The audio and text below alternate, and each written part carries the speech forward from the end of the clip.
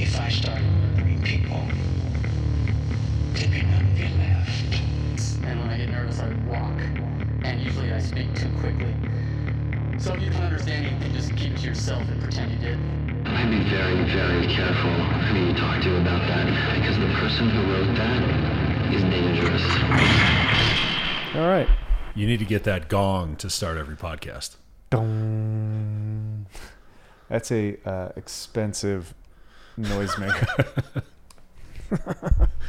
You want to spend 10 grand on a podcast intro every time? You get so much enjoyment out of that. I mean, I do, but it would be a little bit ridiculous. Let me just adjust this. Now it looks dark. Testing. Good, we're back. In a new room.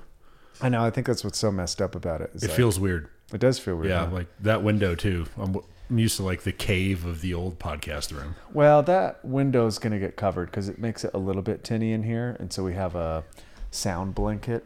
Oh, the one that was downstairs? Yeah, because glass tends to ping, and the glass behind you is a little bit pingy. The soundboards that we have are actually not the best kind because they're not made out of felt or foam. Oh, so was it like bounce off a little too hard? Mm-hmm. It's also weird because it's my old bedroom. You're like, feels a little bit creepy. Yeah. Nice. God, what are we going to... Oh, yeah. Fitness is fucked. Welcome back. FIF. What are we going to talk about today? I think the difference, maybe not the difference, but it might come up of coaches and influencers. Ooh. Specifically the boat carrying kind of influencer. Yeah, that's right. Okay, that that's right. became a mixed martial arts coach in the last 4 to 6 weeks. So to be honest, I haven't watched the fight. I only watched the tidbits between Patty and like some of the shit online, which is pretty funny. But it matches what I've been saying for a really long time, so feel free to talk about it. Even though I'm kind of uninformed. Yeah, I mean, to be fair, like at the end of the day, I am also not an MMA coach, so I'm not saying I know it's right or wrong. But don't you think that is the point? You know that you're not, therefore would you ever go ringside with somebody who had potentially, like, I don't know, a life-altering fight? No. Yeah. And I think when it comes to, I mean, if you just look at Tony Ferguson, his record, I think he's lost his last 7 fights, and like the way it's happened, again, not knowing the ins and outs of his life, but like, you know, you see his mannerisms, listen to him talk, kind of like he has this very worn, like his face is starting to look like a catcher's mitt because it's taken quite a bit of abuse. I'm going to Google this. And I feel like when you like just kind of go into his history of MMA, the way he trains, like he's always known for having this massive cardio base, pushing the pace, 3 to 5 rounds, depending on what kind of fight it is. Running him into the ground prior to a fight just doesn't inherently seem like the best idea. Walk me through that, because I didn't know that this happened until you told me about the up to the fight. Like what did you see online? Just the little tidbits I saw was essentially like he hired Goggins on to be like his trainer, at least from a fitness cardiovascular standpoint. And I don't know what encapsulates Hell Week, but I know he put Tony through his Hell Week, which I saw a video of them, like one was on a treadmill, one was on an assault bike. I don't know distance, duration, time. I'm guessing if he's calling it Hell Week, it's probably a fairly difficult week. Sure. And I believe he said nobody's ever gotten through it. Tony was the first one. And that was about the extent of what I saw. I think that's about the extent of what they put out on social media, at least. Yeah. Fuck, this is fucking crazy. So the first thing is, like, there's a whole stream of people talking about whether Tony Ferguson has CTE. Yeah. It's like the first thing that pops up on Reddit. I mean, there's no way he doesn't. No, there's definitely like brain damage. I mean, there, when right? you watch the fight with Michael Chandler and watch what Michael Chandler's front kick does to Tony Ferguson's face, and you're like, bones look like they moved around. Like, it was shocking nothing got broken that I'm aware of. But things still got rattled quite a bit. Yeah, and I mean, he was out like a fucking plank, like stiff as a board for a while. Why do you think why do you think that David Goggins' like hardcore mentality is so, why do you think it hits like a resonant with people? To a degree, I don't know, because it doesn't hit one with me at all. No. I do think given his pseudo military background and then his like no pain, no gain. Like I think there's still that demographic of people that like latch onto that. And I don't know if it's because just like doing a lot of work and running yourself into the ground feels like the right way to train. Mm-hmm. He's like, I think the way he discusses things and talks, he has this like very over masculine, like just do the fucking thing, nothing else matters kind of thing. Yeah. And I think that is alluring to people. I mean, it's an archetype, right? It's like the old drill sergeant, and there's some degree of usefulness, I think, especially in our culture. I see it as the pendulum. Like our culture right now is so soft. That's the antidote to the softness. Yeah, is the harsh, and so I do see it as like a utility of a voice, but it's at the extreme end of what's actually useful. Right, but if you look at the other side of that, it's the soft end of that, which probably doesn't resonate. So then they go that way with it. 100%. I think the the person that is known as David Goggins, he provides quite a bit of entertainment, but also I don't dislike the guy for sure. I mean, I don't necessarily like thrive off of like listening to him, but I think he provides a reference point. And he provided a reference point before he did this. And one of the things I talked about, because some people got mad at me, I mentioned him in like passing on another podcast, and I got a fucking Marine dude, somebody who like, I was so disrespectful. He's never listening to our podcast again because I made fun of David Goggins. And it made me laugh because, first of all, fuck you. Like, I don't care. But also, it was interesting that somebody could be so defensive when they don't understand what I'm saying. Why he's a problem. The problem is that when you teach endurance, and I mean really teach it so that it is a useful skill, and you basically teach people to go to the brink of what is, for lack of a better term, like good for them. Like you're teaching somebody to push past their normal, like kind of inclination to stop. Yeah. And you're teaching them how to do it appropriately so that there's no long-term damage. Right. And I'm assuming it's something you want them to be able to continue to repeat over and over, depending on the duration of whatever that training is. So endurance is not necessarily about the event, although it could be, because plenty of people, plenty of like endurance athletes would legitimately trade or sacrifice years off the end of their life for, medals or accomplishments in their, prime. And so we do recognize that there's an exchange there, and people voluntarily go there. The difference is like when we take somebody there, there is never a point in anybody that I've ever trained or trained with or trained myself to do. There's no point where you should basically ignore all the red lights. Right. Like that is not good training. Essentially like it's his style of training is the kamikaze of endurance, right? They're just like put a blindfold on and like kill yourself into this effort because it's worth it. Even though like what they're destroying their physical body on is nothing more than an arbitrary event on a Saturday. Maybe because there's no great cause, maybe because there's nothing that you could really sacrifice yourself for in this world, that like for a certain personality type, that archetype comes up as like relevant, where you're like, oh, well, I don't have a great war.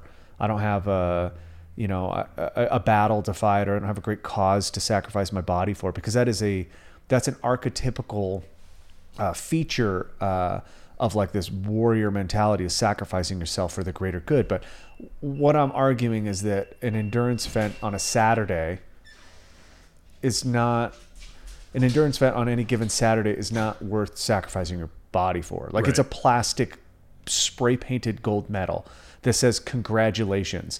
And it's devised by people who want to make money off of this thing. And so you're literally his style of training is basically using these events as crucibles to prove yourself to nobody. Right. And that's what I'm arguing against. When we teach people to train for endurance, or to, in endurance, not just the event or the system that's involved into it, but literally the idea of being able to take care of yourself for the long term, the number one thing we want people to be sensitive to is whether they should stop or not. Because at any given point, stopping prematurely from finishing an arbitrary race will probably allow you to attempt it again sometime in the future, protect against long-term or permanent damage. And not doing that means that you basically, you make any other attempt at endurance or hard efforts kind of impossible. And so you in listening to this voice that he has become kind of the person head for, is just like, shut up and don't listen to your inhibition, or don't listen to your inclination to stop, or don't listen to this hesitation to take care of yourself. That's what it bothers me. Yeah. And I don't know if it's actually a fine line. It's probably a very large line of like taking care of yourself, but not quitting, but also recognizing when quitting is the right thing to do. Yeah. Because there's that. I mean, we see it in the gym all the time, right? You see people on a spin bike or something, all of a sudden you see the panic, and you know, like, you're good, but they don't know that yet. Right. And that's like the point to get them to work beyond. But when you get somebody that's that level and that elite, pushing into some sort of pain cave for Tony Ferguson, I imagine, is not difficult at all. It's probably a place he enjoys quite a bit. I imagine he's built his identity off of it. Yeah. Like a lot of MMA people, like the grind, all of this kind of like, overemphasized. You want to be a sizzle reel for a 30-30 episode or something. And so people think they got to like grind, but they become the meat that is being ground. Right. And that's what you want to avoid. And that's, to me at least, that's what he looked like in the cage. Yeah. Oh, for sure. Like he looked just like gaunt, worn, like eyes sunken in, like almost like pasty in a sense. Like he didn't have good skin color from what I remember seeing him at. His system is shutting down. That's what it looks like. Which is, I'll be like, seeing this is the saddest part of what David Goggins perpetuates, is not knowing when to call it, right? Not knowing when enough is enough. And like, if you watch Tony Ferguson when he fought in Salt Lake, everybody's like, that should have been his last fight. Yeah. You know, people that like were rooting against him, I would say, people that are rooting against him was like, bro, just fucking chill. Like, it's not like he hasn't proved himself as a fighter. He is a fucking freak of a fighter, right? Remember, like in his prime, he proved he was a contender of one of the best in the world. I think he had a 12-fight win streak. Yeah. And he was a nightmare for everybody. Yeah, like, he was hard to deal with. Everybody else left the cage looking the way he now looks when he leaves the cage. So this is what I see. I don't know Tony. I don't know his camp. I don't know his trainers. But as somebody who has I've been involved in mixed martial arts since I was 20. So I've seen this happen so many times, it's really easy to identify, which is the thing that got him into being successful is not the thing that is going to continue his success. Right. He is the opposite of Tom Brady, right? He's the person who used hard work and shutting down that, the internal dialogue of telling to take care of yourself. He shut that off, and that got him to a very far ways. And then he continued to use that once he had already made it. It's a wrong vehicle for him. He would have had so much more longevity if he would have, first of all, taken care of his brain and not tried to punish himself into shape, is what it looks like. And this is what's the order of Catholics that like whips themselves? You would know that way better than me. I know exactly what you're talking about, but I don't know their name. I can't remember it was made famous in like the Da Vinci Code, right? I was going to say, I know it was in a movie. What is it? Oh, I lost it. Anyway, there's this atonement that I think young males, I certainly went through it myself, where I like couldn't punish myself enough to prove that I belonged. Yep. I thankfully learned it on a bike, which is way better than learning and getting punched in the face. I was going to say me too, but different bike. Different bike, but same paddling to nowhere. I mean, just because I was moving didn't mean I went anywhere. Right. So I have a soft spot for people that are in that place. Luckily, I had people to pull me out of it. People to be like, calm the fuck down. You're not like, it doesn't make a difference. Like, you hurting yourself in order to prove to yourself that you're worthy doesn't actually prove anything. It just proves that you're dumb enough to hurt yourself, Right. which I do think is a skill. I think being able to know when and how much you're willing to sacrifice your body for an experience is definitely something that I think most people should develop, but it's one of those things that you need to touch and then know and then don't abuse. Yeah. If that makes sense. Yeah. Which you have experienced during a certain 70-second air bike to nowhere. Right.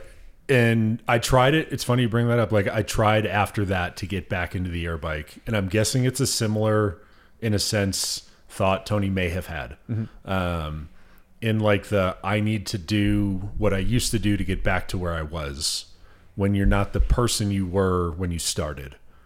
And you need to take, which, you just basically said, but like a more measured approach to like not getting back to what you did, but like what makes this person better for this fight. Not like, what did you do 10 years ago to get to where you are, but like, what do we do with what we have now to make you successful in the cage or whatever your endeavor is. Yeah. And like for Brady, that was new diet. And I'm sure like some sort of strength training regimen that probably resembled Pilates or some weird shit he was doing. But it wasn't like, oh, I need to be 20-year-old Tom and go back to whatever he did. It seemed like he evolved. LeBron's doing the same thing. I think in those sports, a lot of people are like taking I need to start adjusting the way I work out, take care of myself, nutrition, recovery, sleep, all that fucking shit. Yeah. And then there's the other people, and you'll probably find that mentality, I'm guessing, more in like a football and MMA, like a more contact driven sport where like, if you hit hard, you're like, I got to be the linebacker that hits hard. So I'm just going to keep doing that until I can't do that anymore. And then I'm going to try to reinforce it again by going back to the way I trained when I was 22, even though I'm 36 or whatever. And I've been in this league or this fight promotion or whatever for a decade. Yeah. It makes me think of, do you ever watch, I'm going to guess no, Rocky 6, I think? I've probably seen it. It was like the first Rocky when he was old after I saw it. Yeah. Uh-huh. And the whole premise was like, I'll always remember the quote, like, we're going to build you hurting bombs. Yeah. Because they recognized, and I don't know what his fucking age was in the movie, like 50 or 60, but But they probably his recognized- athletic age is like 95. Yeah, but like the premise of the movie was like his coaches recognized, like, we can't train you like we did in Russia for Rocky 4 because you're not fucking that guy anymore. Like, your body's a disaster. So what can we improve upon so maybe you have a chance at winning? This is, I think this is a really, maybe a bad incentive to most professional sports, is that they're not set up. They're set up as selection methods for like tough guys to start.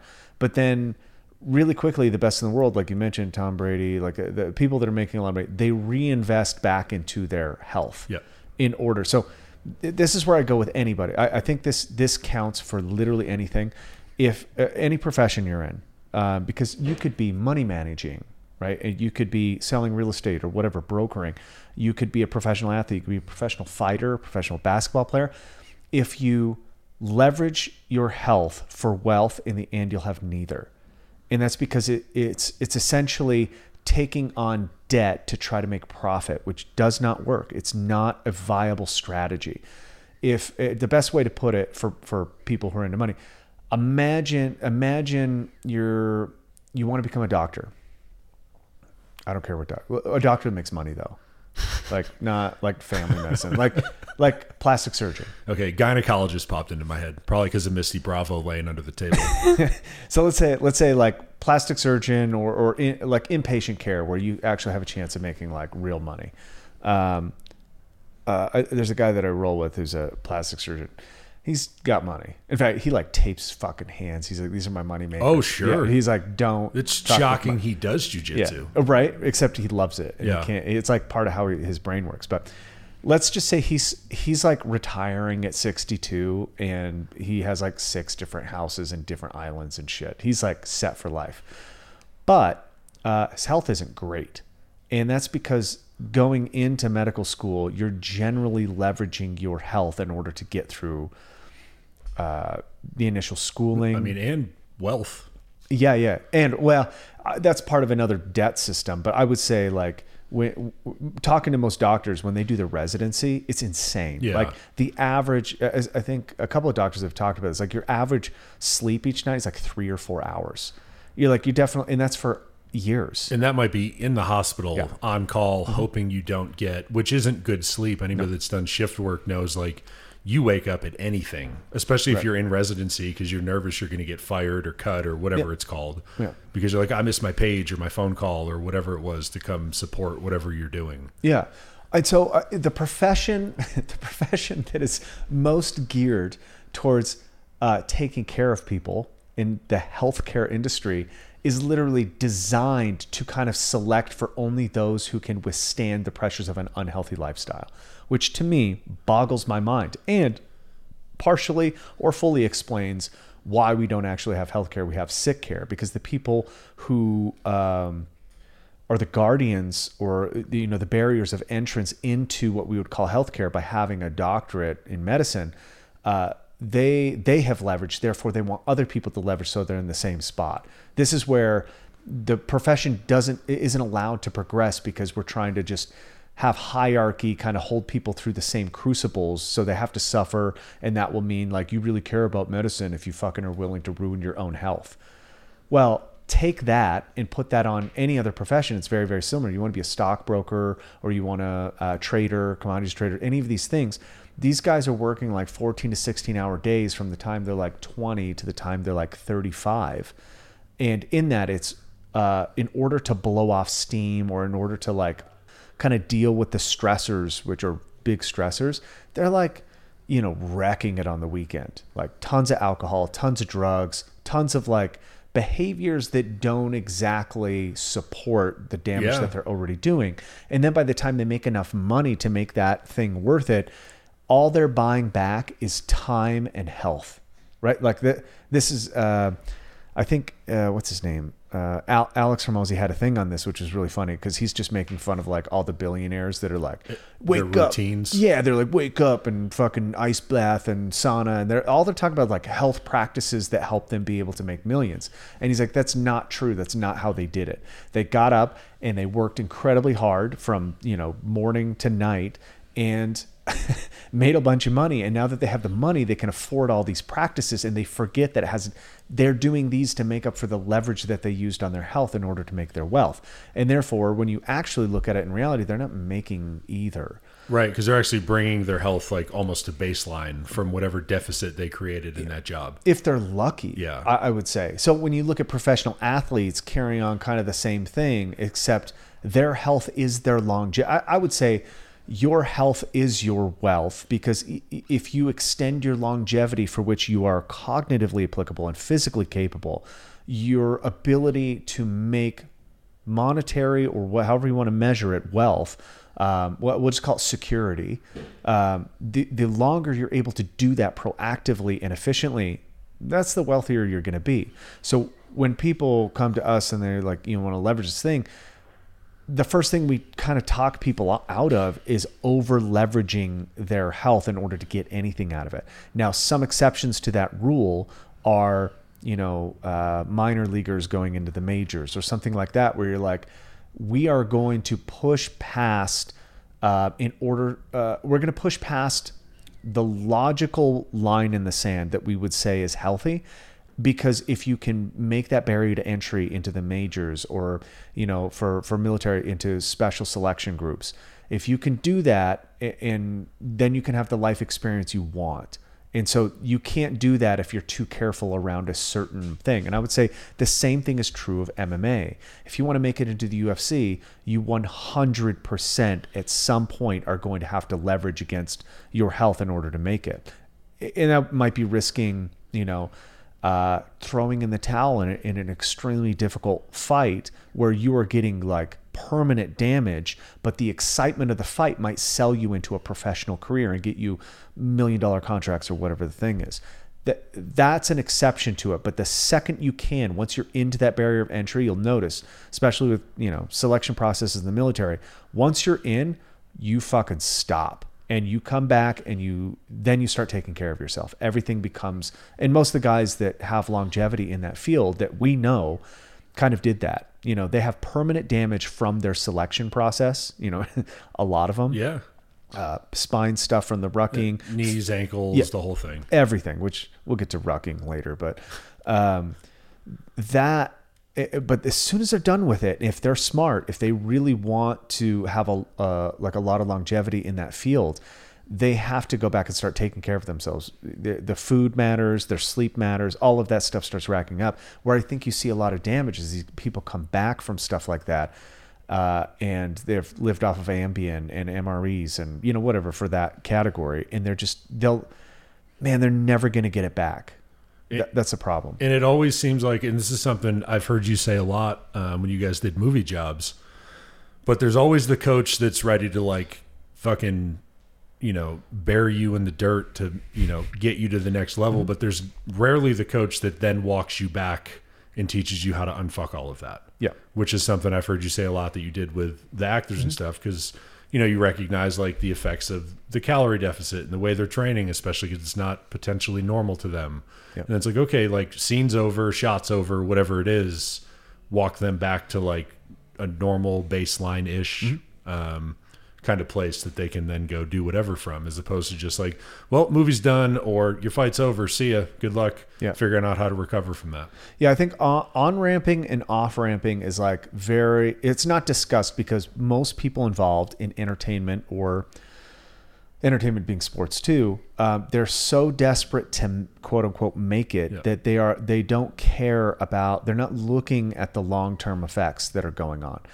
The reason why I think we addressed it initially was because we're going to work with these people again. And if we don't off ramp them like we on ramp them, then we're going to have a harder situation when we come back. Yep. And no matter how hard we try, it's very hard to appeal to production to make it within their interest to fund the off ramping. Sure. Now we don't do a job unless they do it. Like, it could be the most exciting thing in the world, but if the production isn't willing to support the cast, crew, or whoever that we're messing with through, at least 2 to 3 months of off ramping, it's not interesting to me, because they take people to a very sensitive state and then they drop them off a cliff at the worst possible moment.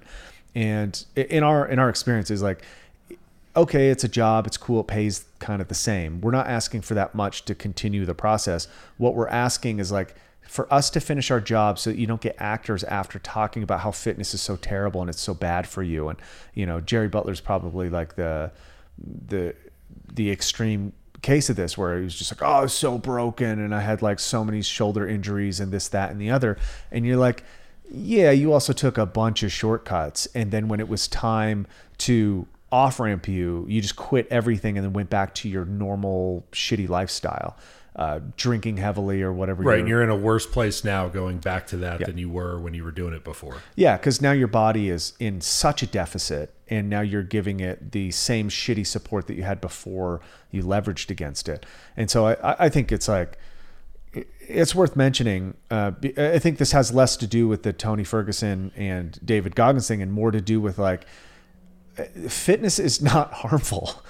Right. And if it is, it's not fitness. It's something else. It's like a different aspect. You're like, if you're going to win the Olympics, or you're going to try to win the Olympics, and you're like, I'm willing to remove years of my life in order to do so, that is a leverage, and it may be worth it. But I think that conversation needs to be had about anything that you do.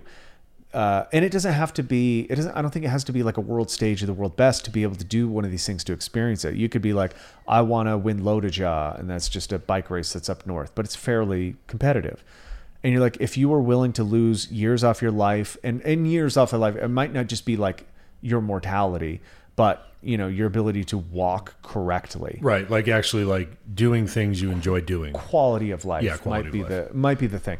If you're willing to leverage that, that's something that your coach or you need to be very vocal about. Hey, I'm willing to risk this, so that when it is over, there's care that goes into that off-ramping process, I think. Yeah. And I mean, we've talked about it a lot, where like performance doesn't equal health. No. But that also doesn't mean that like you have to go so deep into performance that it's unhealthy to the extreme. Yeah. There's a moment that happens, especially if you're like highly competitive. You probably felt it in powerlifting, where training is good for you. It sets you up, not just for your body, but it sets your mind and your kind of psyche and your being to be valuable. It gives you identity. It gives you purpose. It gives you drive. It establishes like all of these things that we've talked about for like thousands of years in the utility of exercise. Like, I think if you don't recognize these values of it, it becomes the futility of exercise. But that's a different book title and a different thing that we're working on. But there's a lot of use behind just like working towards something, no matter how benign it is. The argument, funny enough, is that your real life, as in like your apartment and your bills. Yeah, like the stuff you do when you're not around everybody or whatever. Or your society engagements. Those are arbitrary constructs of your identity. They're just societal ones.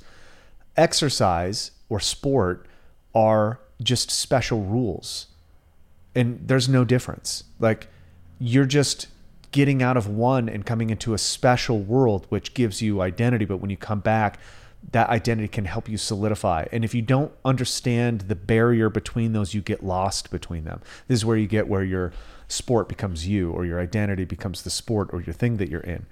They're just constructs in order to give you a sense of being.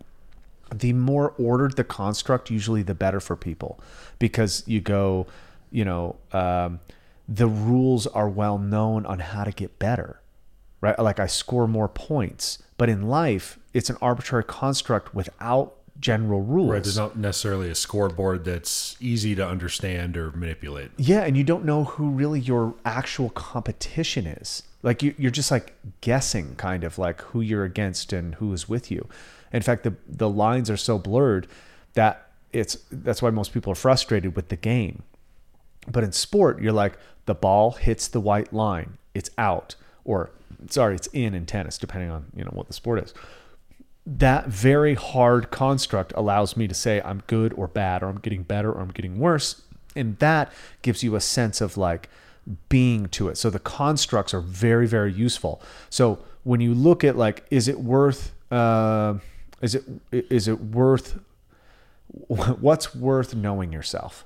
And you're like, almost anything, right? Like, sometimes a short life is worth it if it's lived a certain way to some people. Sure.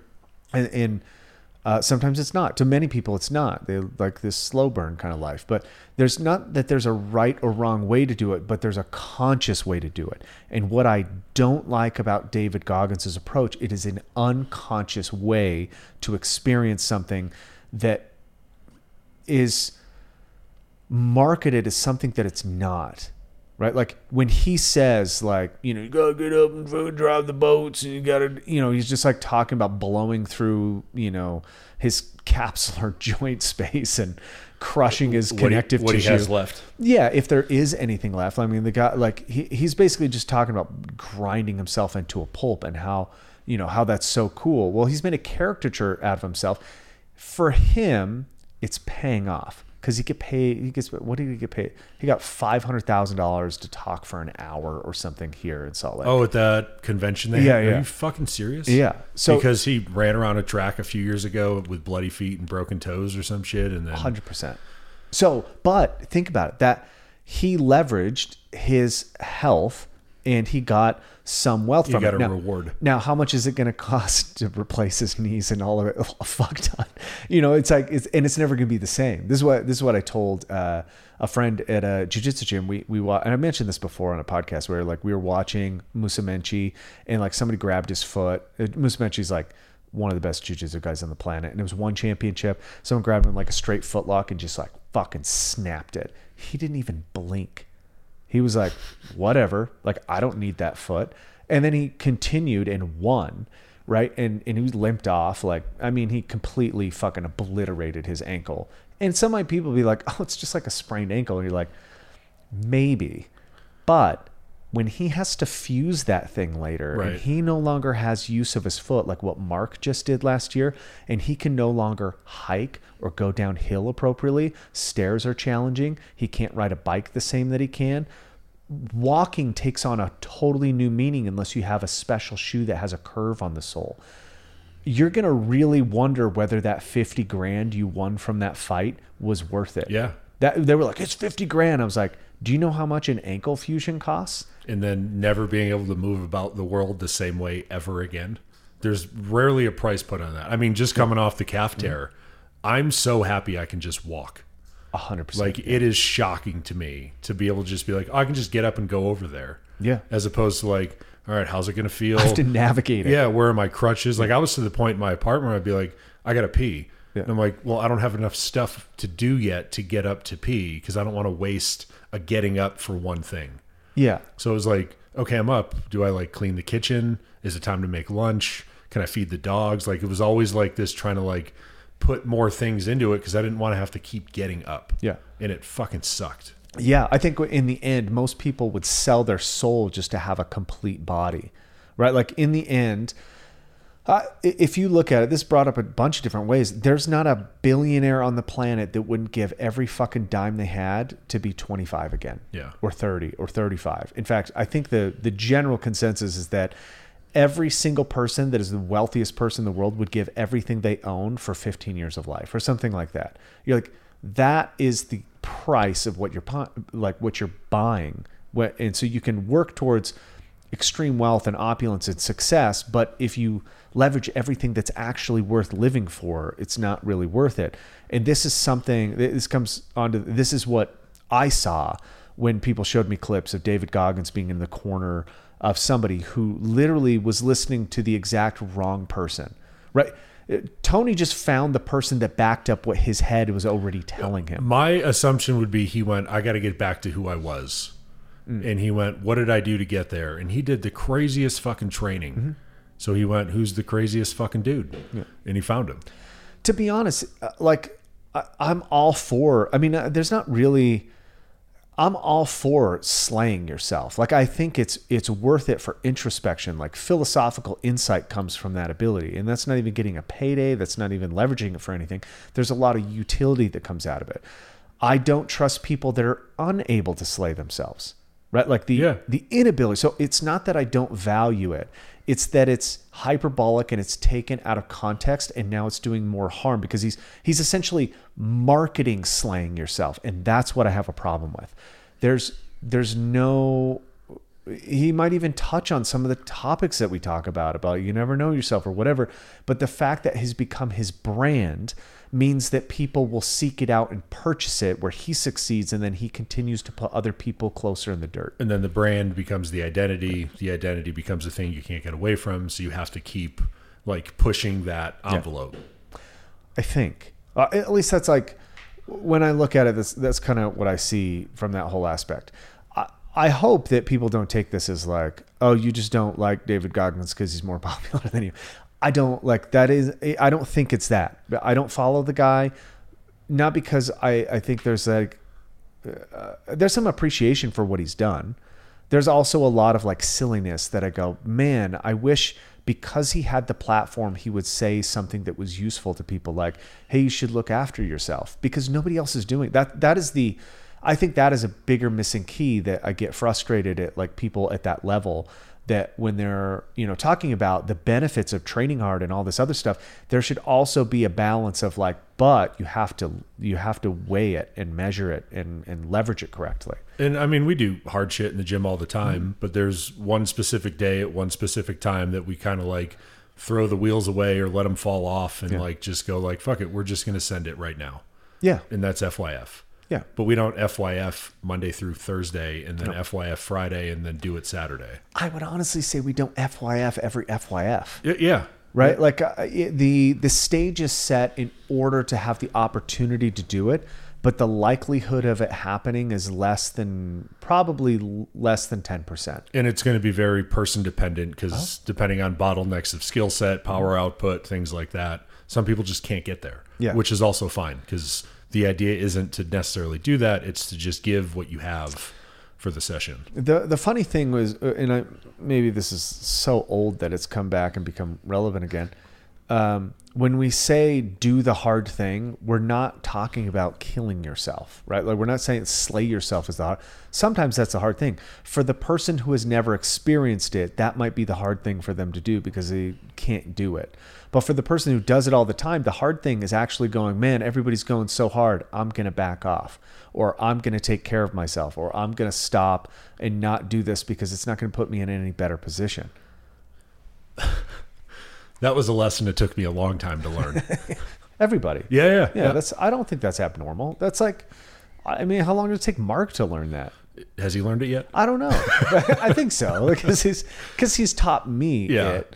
But essentially that was the message that he was saying 20 years ago, which is like, yeah, you got to learn how to fucking hurt yourself, but also you also have to learn how to take care of yourself. Yeah, and I feel like I'm on the other end of the spectrum now, where like the taking care of myself is more important and presumably harder for me because it's easy for me to get on a bike and fucking die. Like, got it. I can do that. That is my knee-jerk reaction. Is like, people are going hard, I can get in the mix.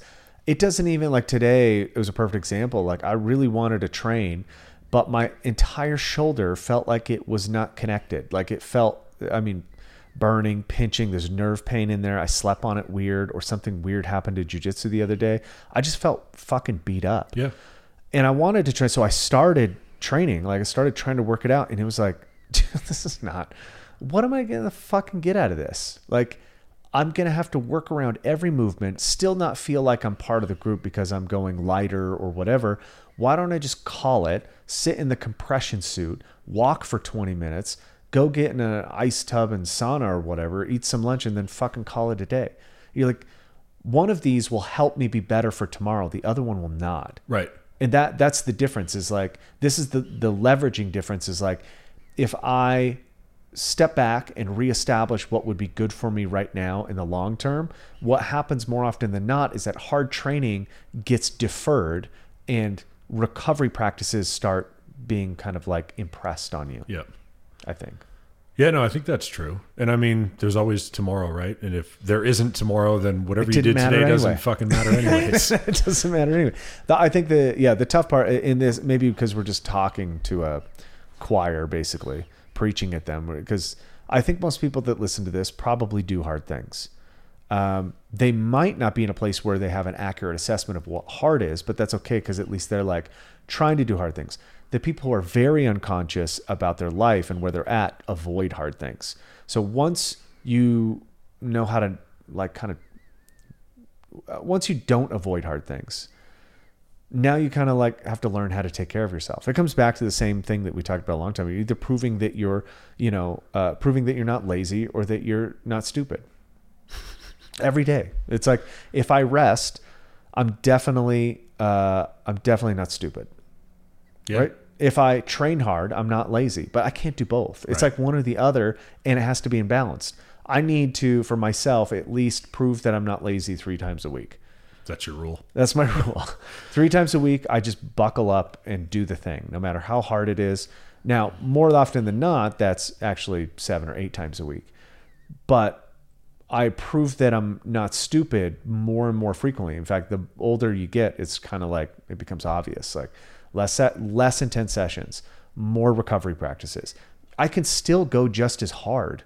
I actually just need more time in between. Right. That's the only difference. Maybe.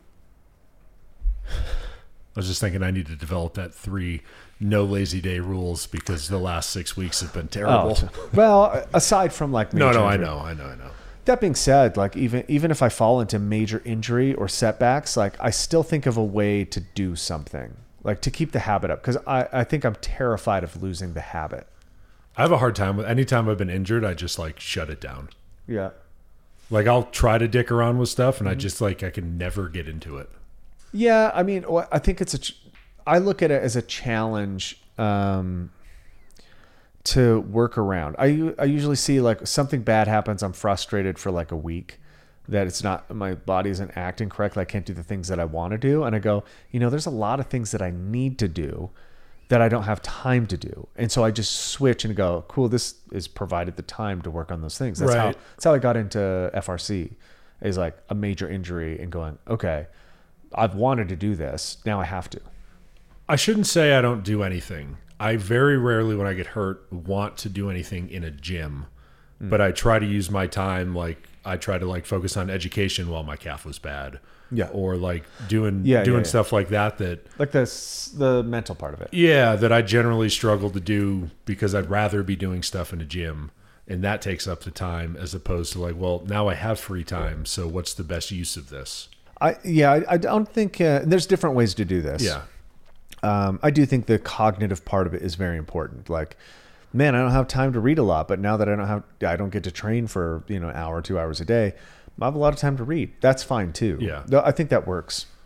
The other part of this that I thought was really interesting, kind of a side note of the David Goggins in the corner of Tony Ferguson, from a coaching aspect. What the fuck is wrong with you to make you think that you belong in somebody's corner? I know they probably asked you, obviously, and you were like, cool, I get to be part of the crew. So I get that it's flattering. I get that it pulls at the ego. It gives you more brand recognition. But also, actually, I'm happy that it happened because it gave you perfect brand recognition, actually. Yeah. Somebody Yep. who should have quit a long time ago and probably had a good person or friend tell them to stop. They need to take care of themselves and their brain and their body. That person wasn't there. The only person there was some sycophant charlatan who wanted to further his brand and imprint on the world of bad advice, just became the fucking poster child for somebody who should have quit and didn't. That to me is like a perfect example. But from the coaching aspect, I go like, how bad do you have to be at coaching to not recognize that you're not useful? There's not a part of me that thinks coach and him go together in the same sentence, right? Because he's not. He's is he even like a charlatan? Like, he's not even at that level. Like, he's just this dude that like created a presence that everybody went, fuck yeah, do that. Caricature. Yeah, but there's no actual guidance to it other than like, you're a pussy, do more, which isn't coaching in any sense of the imagination outside of like occasionally here and there for the right person. How many coaches do you think that is their brand though? Oh, a lot. Right. I mean, it reminds me like a Bear Bryant 1970s style football where it was kind of like same idea with like selection. It's like, all right, we're going to go do 2-a-days in the fucking desert for, 2 weeks. Those that make it are on the team. Those that can't hack it are not. Yeah. I mean, it's definitely on brand for even coaches that I know. None of the coaches that I respect would act like that or give any kind of that advice. It doesn't work at any meaningful level, I don't think. And I would argue, because I know people who have been on a team with him, that it didn't work for him either, only as a marketing tool. Right. Which is kind of interesting. It gives coaching kind of, I think it does give coaching its like recognition though, because a lot of people think coaching is just pushing people past where they're comfortable, but they don't understand the process and why or how to do that. Right. And that there's a lot more nuanced dialogue and context that goes into that than just like, do it, pussy. Yeah. And we've all said it to somebody, but then generally it's followed up with an explanation, like maybe in the moment, like in an FYF or whatever, you're like, just fucking do it. And then afterwards it's like, hey, this is where we, like, you can't give a long diatribe to somebody dying on an assault bike about why they need to go harder, but you can explain it later. Well, people would, maybe some people would disagree with this, but they probably don't have experience to back it up where we do. And I would say that often when we're training actors or rich people or wealthy people, a lot of people think, well, fuck, if I got paid to train, I would do it. Or if I got paid to have a six pack, that would make it so it's lame. And you go, man, no, you wouldn't, first of all, because it has nothing to do with the dialogue in your head that asks you to quit prematurely before you step into a new kind of person or personality. That doesn't respond to monetary gain. Right. You can pay somebody and it might at first wake them up or whatever. But if that was true, if money was the ultimate motivator, think how easy it would be to be rich. Because if you just wake up and work hard and sell real estate, you can make a fuck ton of money. But how many people actually do it? I'm also just trying to think about anybody that's, deemed in the public eye as rich, wealthy, beyond wealth. Yeah. None of them are in shape. Not none. Sure. But few. Majority of them seem to be not in shape. Oh yeah, Elon's a fat fuck. Right. Like he's disgusting looking. Like you can tell he's like not sleeping. Hormonal profiles through the roof. He's obviously eating shitty food. His skin tone means he probably hasn't seen the sun since like 1986. Like there's like, yeah, there's, and Jeff Bezos is the same. That was like, the first thing I thought of. Yeah, he looks well fed. Not really. He looks like he's been eating like fast food forever. Bill Gates. Bill Gates, yeah, perfect. Like you look at they are the ideologues of like wealth and opulence, and their bodies look like, I don't know, hammered dog shit. They don't look healthy. Say in the same sense, like I'm 41 now, which makes me older, apparently. But I went to a Ministry concert the other day, not the other day, but like a couple months ago, and me and Aaron went there, and we're like the young kids, you know, because it's Ministry. And then when we started looking around, I was thinking, because Ministry is like, you know, kind of a generation before me, but I'm super into that like dark 80s stuff, so synth and Gary Newman and all that. So I was there thinking like, oh yeah, we're still like young. And then when I reckoned, we started talking to people that we knew there, and we're like, all these people are the same age. And like, these people look like terrible. All of them look terrible. Yeah. You know, you run into people that you haven't seen for 10 years and you're like, the fuck happened to you? And granted, we've aged. Like, obviously I can tell in my face, like we've had a lot of stress. Stuff has happened.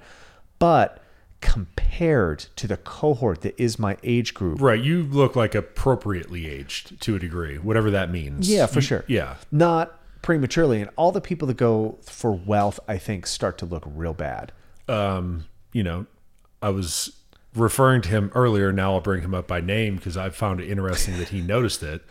But when Clem got back from Cleveland, he'd seen a friend, and Clem's 23. Mm-hmm. So I'm assuming his friend is 23, give or take a year. And his friend moved out to Cleveland, I believe, for some sort of finance job. And he said he saw him and he was like, eyes sunken in, put on weight. He was like, he looked like he was 30. Oh, fuck. And like, that's coming from somebody that's fucking 23 years old. Yeah. Well, I think our environment, our society doesn't age well now at all because nothing is set up for it. Like we're told to put on fucking copious amounts of sunblock and eat fucking preservative-rich, ultra-processed foods. I'm assuming if you're sitting in front of a computer 14 hours a day, the food you eat probably comes wrapped in a bag that's brown that either says McDonald's or Burger King or whatever in between. Or one of those things. I mean, it's kind of funny, too, because, like, there's a way to do it. Like, I don't think you have to, you know, own a farm and fucking live away from society to be able to do it. But there's definitely, like, an attention that needs to be paid for it. Anyway, like as far as the aging thing goes, I get it, but also is there good examples of like wealthy, good-looking people that like sports stars? Who? My first thought was LeBron. He looks good. How old is he? He's 40? He either is turning 40 or is 40. He's been in the NBA 21 years. Fuck. And he is still top 5, top 10 in the NBA. Like, still moving and dunking and spinning, and like he doesn't look like your normal 40-year-old that ends up playing long term. Like Vince Carter was one. I think he played till he was 41. Yeah, I mean Vince Carter is arguably the greatest dunker of all time. Yeah, he wasn't doing too many dunks the last few years of his career, right? No. Like he looked aged, but appropriately for the sport. So he obviously did some things to take care of himself. Like you have to play at that level for 18 to 20 years. For sure. But whatever the fuck LeBron is doing, and I'm sure there's like a genetic component to that. Like he's always a lot of money. Yeah. Well, he spends $1 million or more a year just on recovery, nutrition, and taking care of his body. Yeah. So he's taking his wealth. I mean, granted, his sport is, you know, indicative of his body working, but he's like making the steps and strides to find the right people to do the thing so he can keep playing. You mean he's spent 1% of his Nike contract on well-being, and that's supposed to be impressive? But the point is he's doing it. Yeah, for sure. Right? Yeah. Like, and I get like that Jeff Bezos and Elon Musk aren't in sports that require their bodies to function at a high level, but there are in a life that requires their body to function at a high level. Here's my argument. If you take care of the vessel, the cognitive part actually gets better. And I think we all fundamentally realize that the connection between like vigor in the body and vitality in the brain, you could put it, are like for sure causative. I mean, Alex Hormozy, right? He's looks like he takes care of himself. Yeah. Seems to discuss working out in a way that is meaningful. But he's also like 33 or something. 30. Yeah, but I mean, what was Elon doing at 30? Fucking doubling down on Big Macs and PayPal. Yeah. Maybe. Yeah, maybe. I don't know. I don't know enough about their lifestyle I just know, to accurately say. but I know something's wrong with it. Like, you can look at it and be like, bro, you have access to whatever you fucking need. And that could be anything. I guess a good example of it is like, now you have like, who's the Brecca guy? Brecca is the 10% or 1. What is his company? 10 plus 10. I know. He's a longevity dude who's gotten a lot of recognition because of bullshit that he says that's half true, half the time. 20% of the time. From what I can tell. I don't know a bunch about the guy. I just know like they're using Dana White as the poster boy. Again. Oh, I know who you're talking about. Not the best person to use, but they show, look, Dana White can see his abs now instead. And you're like, yeah, he still kind of looks like he has like a Stay Puffed, like, I don't know, TRT body. Like there's something there where you're like, you guys are just now leveraging, hormonal profiles in order to get this like vigor in the muscularity. And they're talking about some like realistic things like sun exposure and red light therapy. And I think fasting and something like that. Yeah. The fasting thing is like, dude, way overemphasized. But cool. They still don't look healthy to me. And I can't put my finger on like why I wouldn't trust it. It just looks like they went to a longevity clinic and took a bunch of, hormone replacement, and maybe they got some peptides. It's great. I'm sure they like feel better. But like there's other steps potentially that might add to all of that. I think there's like a psyche part of it that people aren't talking about, which is like your ability to maintain your state, which is really where all of your stress is processed, right? It's your cognitive ability to deal with stress. So is that like what you're saying is they're handling like the physicality side by doing the things that they're doing, but not taking care of like the stress that's caused from the jobs they're in? And I'll put it this way. They're doing the right things, kind of. But in essence, the difference is the central governing unit is not addressed, which is instead of teaching somebody what does what and how to control their state in the moment and moment to moment, therefore they could recognize what they need in the moment. Instead, they say, do all of this stuff. So it's like a shotgun approach to longevity where they're like, the difference being like, okay, Dana, obviously busier than probably fucking anybody could ever imagine. More money than anybody could imagine, which probably adds to the stress. Right. It doesn't take it away. But they look at him like, okay, let's get him, his hormones are all over the place because he's processing cortisol like crazy. He's, HPA access is fucked up through the roof. So they're like manipulating this hormonal access point in order to get these numbers to get better, which is good. They're giving him, you need to fast because for cellular health or whatever the fucking thing is. And then they're doing all sorts of DNA testing to test for methylation and increased telomere length.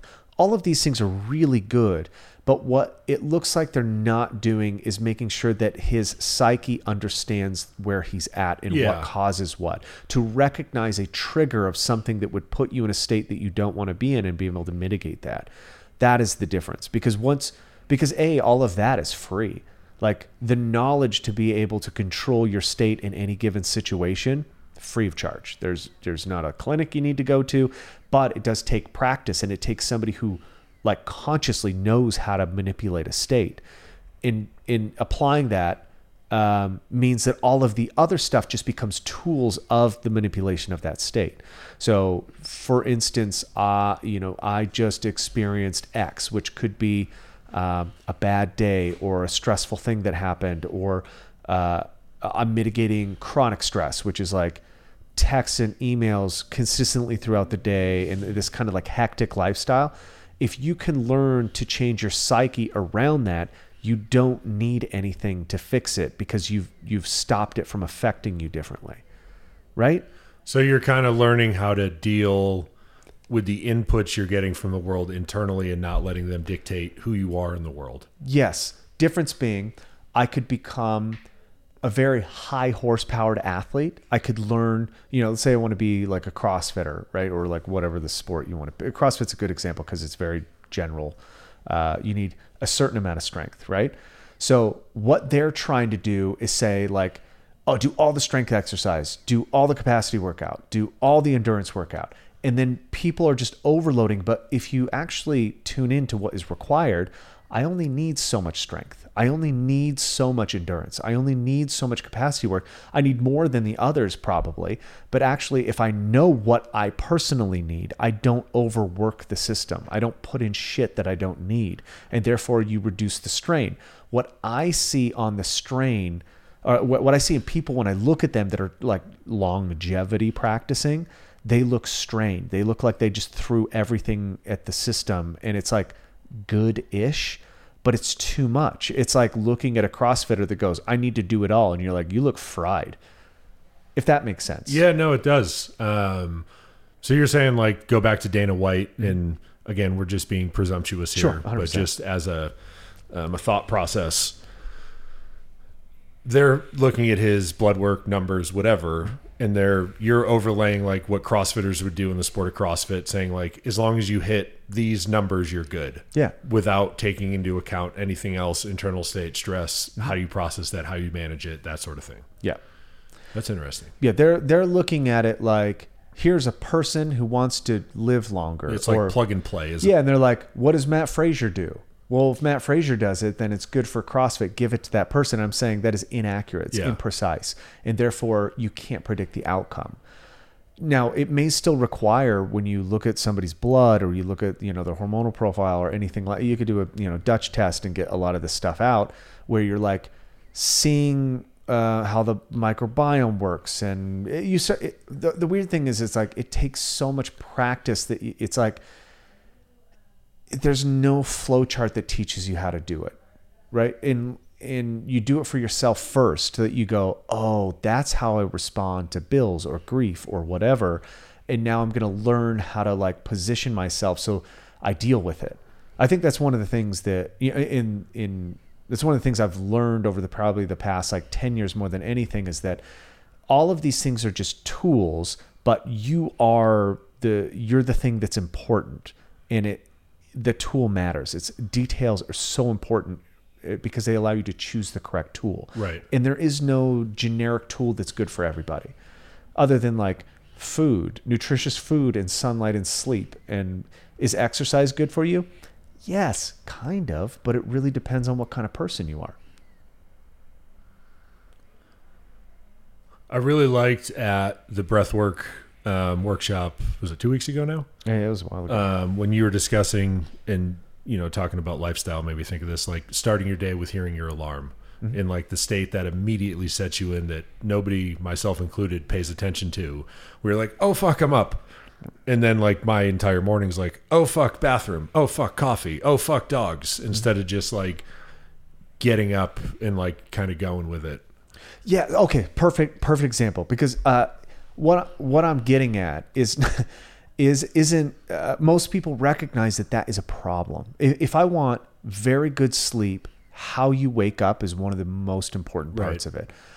But most people can't change the other inputs to it, so they just mitigate it with this like bullshit new age kind of like biohacking approach, which is like, well, if you wait 90 minutes to apply caffeine, and then I have like 20 grams of reishi mushrooms with like 20 minutes of sonics. But before you even get to it, you have to do like 4 hours of like processes to just make up for your bad entrance into the day. Right. And what I'm saying is like, if you really understand how important that is, you would set up your schedule so that you don't need an alarm. And now I don't need any of the other shit, right? I don't need to take ashwagandha if I fucking just sleep properly. I don't need all of these excess. The difference being is like anything that I add in has byproduct. Everything has byproduct. And I'm not gonna say it's harmful, but just imagine the byproduct in taking capsules with the process in making capsules, even if they're out of gelatin that goes through a factory and they have to, there's like there's chemicals in everything, and your body doesn't just like, thanks, dude. It has to process those chemicals. Right. Like, you know what you're putting in because you can read what the bottle says, but your body doesn't go like, awesome, thanks for the adrenal support. Like, it's got to do stuff with it and make it. Exactly. And that is an extra cost. And I think that's the tax that you see on people that are trying to biohack their way to like this longevity thing. When in reality, they're like, the human being is, if they just do some very basic things and set up their environment a certain way, they don't need any of that shit. So what would you do if you had to have an alarm? Because most people's jobs and lives aren't dictated. My alarm today was 5:21. So I can wake up as early as 5 without an alarm. So today was the first day in maybe weeks that I actually slept and heard my alarm go off. Usually, like, if I get up, it's like 5:08. I'm like, oh, fuck. How much sleep do you need? Probably like 7-8 hours. Yeah. So just back up and then go to bed then. Yep. This is because the difference is no matter what, any other way is going to make you exhausted because you are shortcutting the thing that your body depends on for rest. And so whether it's 8:30 or not, and I can't go to bed at 8. I have like too much shit to do, but I also don't have to wake up at 5. But if I did, I would just do it appropriately. I'd make it work that way. Now, last night I was in bed by 8, not because that is not normal for me, but I was like, oh, I have extra time to sleep. And so I did. Yeah. And what's weird is like, I was tracking my sleep debt and I was like trying to figure out how to like pull 15 minutes away from it, from all the jet lag and all the travel and whatnot. And last night was a perfect time because I had extra time to do it. I have to fight all these inclinations about shows that I want to watch and shit that I have to get done and things that I have to do. But in the end, I'm not a fucking baby. I want to feel better. And I don't want to look like shit when I'm fucking 60 or 70. And therefore, I'm not going to leverage my want to feel good now for like watching TV or whatever for like, why do I feel like shit later? Isn't it fucking weird though at 40 that you're still like, and you had mentioned this, maybe it was during the breath workshop where I'm you're a like, child. Yeah, where you're like, but it's not 10 o'clock yet and I got snacks to eat and shows to watch. For sure. And it's just like, I was recognizing it myself, like habits I had as a kid, like every time I'd go watch like a TV show and it'd say it was with my dad because we had one TV in the basement and one in their bedroom, and sitting in bed with mom and dad at 16 watching a show's weird. So we'd like watch movies or whatever together, and he always snacked. Yeah. It was, like a brownie, a bag of chips, some popcorn. And now you have to do it. And now I have to do it. Yeah. And I think about that shit all the time. It's conditioning at the deepest level. I have the same thing. Like if I want to enjoy myself, there is a subconscious programming that says I need to be chewing on something, drinking something, and it needs to, it's the same thing. Yeah. And it's just like, well, this is what I have just been taught what entertainment is or relaxation or whatever the thing is. I interpret it as emotional feel-good stuff. Yeah. And it's the time that like me and Aaron get to chill and like actually hang out. We're around each other all day, but we don't interact until night or morning. Yeah. So I get coffee with her in the morning and I get shows with her at night. So the leverage point becomes like, cool, I either get to like hang out with my loved one or I get to like feel better. Like, why am I choosing between those? Right. In the end, if I just prioritize up a little up front and I'm honest with what I'm doing, I'm like, Aaron, I got to go to bed. And she's like, okay, I will feel better. And then the time with her becomes way better. Right. And this is how it works. When you get the cycle correctly, you don't need anything because the work is better and longer and more efficient. This is our bet on everything that we do, basically, which is like we can increase performance as long as we understand that we can get back to the fundamentals and get the body working correctly. It'll take care of itself. I don't know how we ended up on that subject. I don't either. I mentioned breath work and I don't know. It had something to do with Dana White. Oh, yeah, just people looking like shit. Oh, yeah. You can tell that they're fucking and like plugging and playing with numbers as opposed to like taking care of. Yeah, and you could see it. Like Tony Ferguson looks like he needs to retire. Yeah. Right. He's beat up. And I mean, that's like unanimous across UFC fighters. Yeah. Even Dana White was like, I hope he retires. Did he really? Yeah. Oh, shit. That is fucking rough. I mean, if you have people at that level that recognize like kind of what's going on, like maybe. And I also get like, it's your identity, right? You've been a fucking mixed martial artist your entire life. It's got to be hard. Like, Yeah. it's got to be very difficult to be, I don't know, for a decade to walk into an arena with 30,000 people cheering for you or screaming for you, and then to be like, I'm not going to do this anymore. Because again, if we think like, we got just an iota of positivity from behavior from eating snacks with our parents and watching movies at night, think about 50,000 screaming fans chanting your name. Yeah. Of course, you're like, I don't care what it costs me. I want that feeling back. But man, he needs somebody to walk him off the cliff and be like, bro, just take care of yourself. And there's other ways to facilitate the dopamine or whatever the thing is. Yeah. I don't know. Well, I hope he listens to this podcast. He's going to be, fuck those guys. I don't know. I don't know anything. Honestly, like, to me, it just looks sad. Like him walking down to the ring, him getting beat up. And I mean, it wasn't like a horrible fight, but like, it also wasn't Tony Ferguson that you're watching. But maybe this is the thing that connected it for me. I feel very sorry for Elon. I feel sorry for Dana White. They look miserable to me. They really do. They look like they are miserable. And I get Dana's trying to like turn his life around or like whatever. That all the best to him in doing that. But something looks artificial. Something looks bad. Do you think it's even possible to like be at that level of success financially and like how difficult and stressful a job is and look anything but that? Maybe not. Maybe that plus being in the public eye is impossible. Yeah, because you're under scrutiny from everybody. Yeah, I think you have to disappear from the world. I think you have to go away. Which I think Jeff Bezos does a better job of. He's fairly not in the public eye, at least like trying to be. Yeah, I think we could probably all agree Dana likes the public eye. For sure. And it's part of his business. He represents. And so he might not ever get away from it. But I would say, yeah, I don't know the answer because it was just assumptive that I would know how to fix that problem. I'd have to like know him to be able to like try to understand what the thing is. But publicly, I don't think that's possible. I think being famous would be my biggest nightmare. Not to make this a 3-hour podcast, but like thinking about, I'm sure magnitudes of money more when you're in, the position of overseeing the business as opposed to people in the business that are doing the thing that make the money.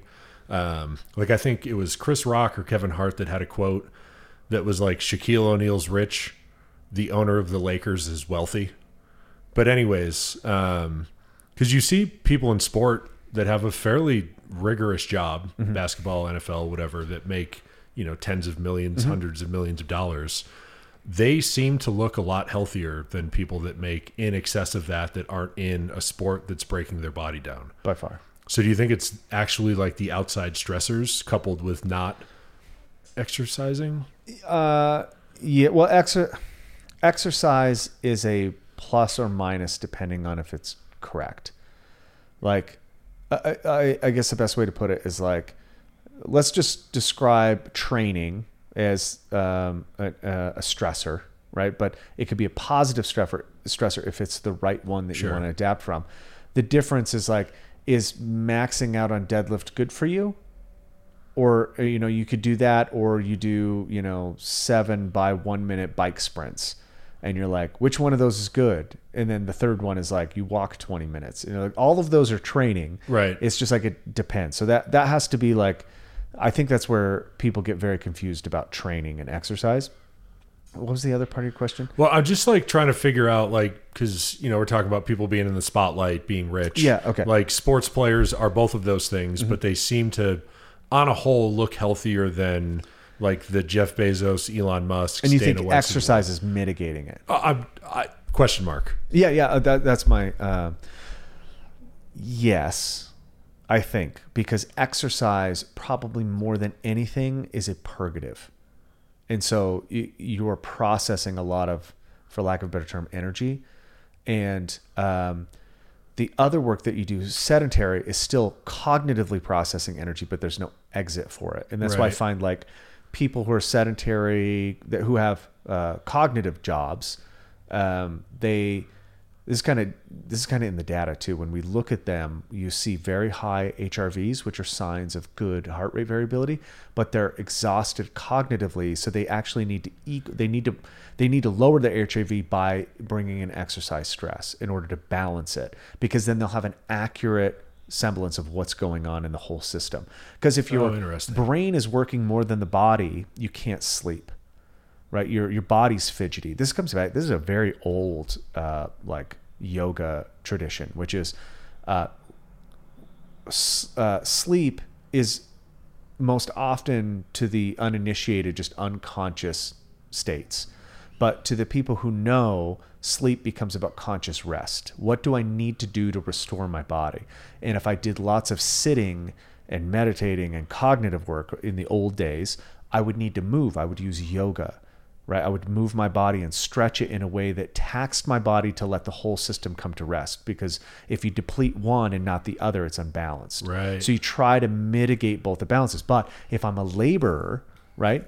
If I work a labor job where I hit a hammer all day and I'm shoveling dirt, my body is overtaxed, but my mind is unfulfilled.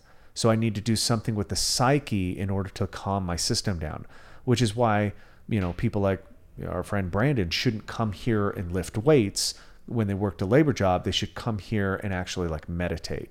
They should do very basic low energy work to start to balance their system and their psyche. Yin and yang, man. Dude, I'm so spiritual. It's not even fucking funny. As you were saying that, the only other thing I could come up with is that the sports ballers of the world pay way more attention, have way more awareness to what's going on in their system, again, potentially, than the person that sits behind a desk, fields calls all day, goes to lunches and dinners and, does that whole thing. Yeah. I don't know if that's accurate. It seems like it's heading in the right direction. I think so. Yeah, I mean, this is still something that I'm like working on because we're dealing with it right now. Yeah. With like, the work that we're doing right now. So it's like, I'm like right front and center, but a lot of it is like revealed especially when money is not an issue. That is a very strange thing. When money isn't a problem and you have excess of it, the problems don't go away. These are the same problems. You have more options to fix them, such as like, you live in the north in the winter and one of the problems is circadian rhythm. You can buy a $130,000 red light bed and fix that problem. Right. Or you could buy a fucking house somewhere where it's sunny and stay there for 6 months. Most people won't transplant, which I think is weird. I do too. I feel like that would be the perfect scenario. The total answer is like, oh, I can buy a fucking house in Texas or the Caribbean or whatever. Another thing I thought of that just made me pop back up is sports have off seasons. Ooh, yeah. Right? Where Breaks. like, yep. It's almost the same idea as like transplanting. Like I'm sure people still end up living in the same spot, sure, but they're not in the public eye as much, like doing press conferences on TV. Like I'm sure they have their obligations, but totally, they actually get a break from the stimulus to a degree. And that represents pretty much all of humanity, which would be the spring is the hard work. Summer is kind of the break, and then fall is the harvesting, and then winter is the break. Do you think, how weird would it be if we all got like the winter off? Yeah, it would probably be great. But like with the idea of like getting yourself back together so you can go repeat the cycle. In not such a direct way, it's what I've been aiming for. Like, so we've been talking about, okay, in the winter months, we're going to try to make it to somewhere sunny for a month at a time in the winter and work remotely. Yeah. With the idea that it is a break. And in the summer, we would probably do the same thing and then try to expand it 2 and 2 until eventually the thing is like you're only working every 3 months. So you're working 3 and not like, I mean like hard dedicated work. Yeah. Like you're still doing keeping work, up with everything, but you're still balancing things, but it's like big projects. Work in the spring, work in the fall, and then minimize work in the summer and the winter. That's at least, hi friend.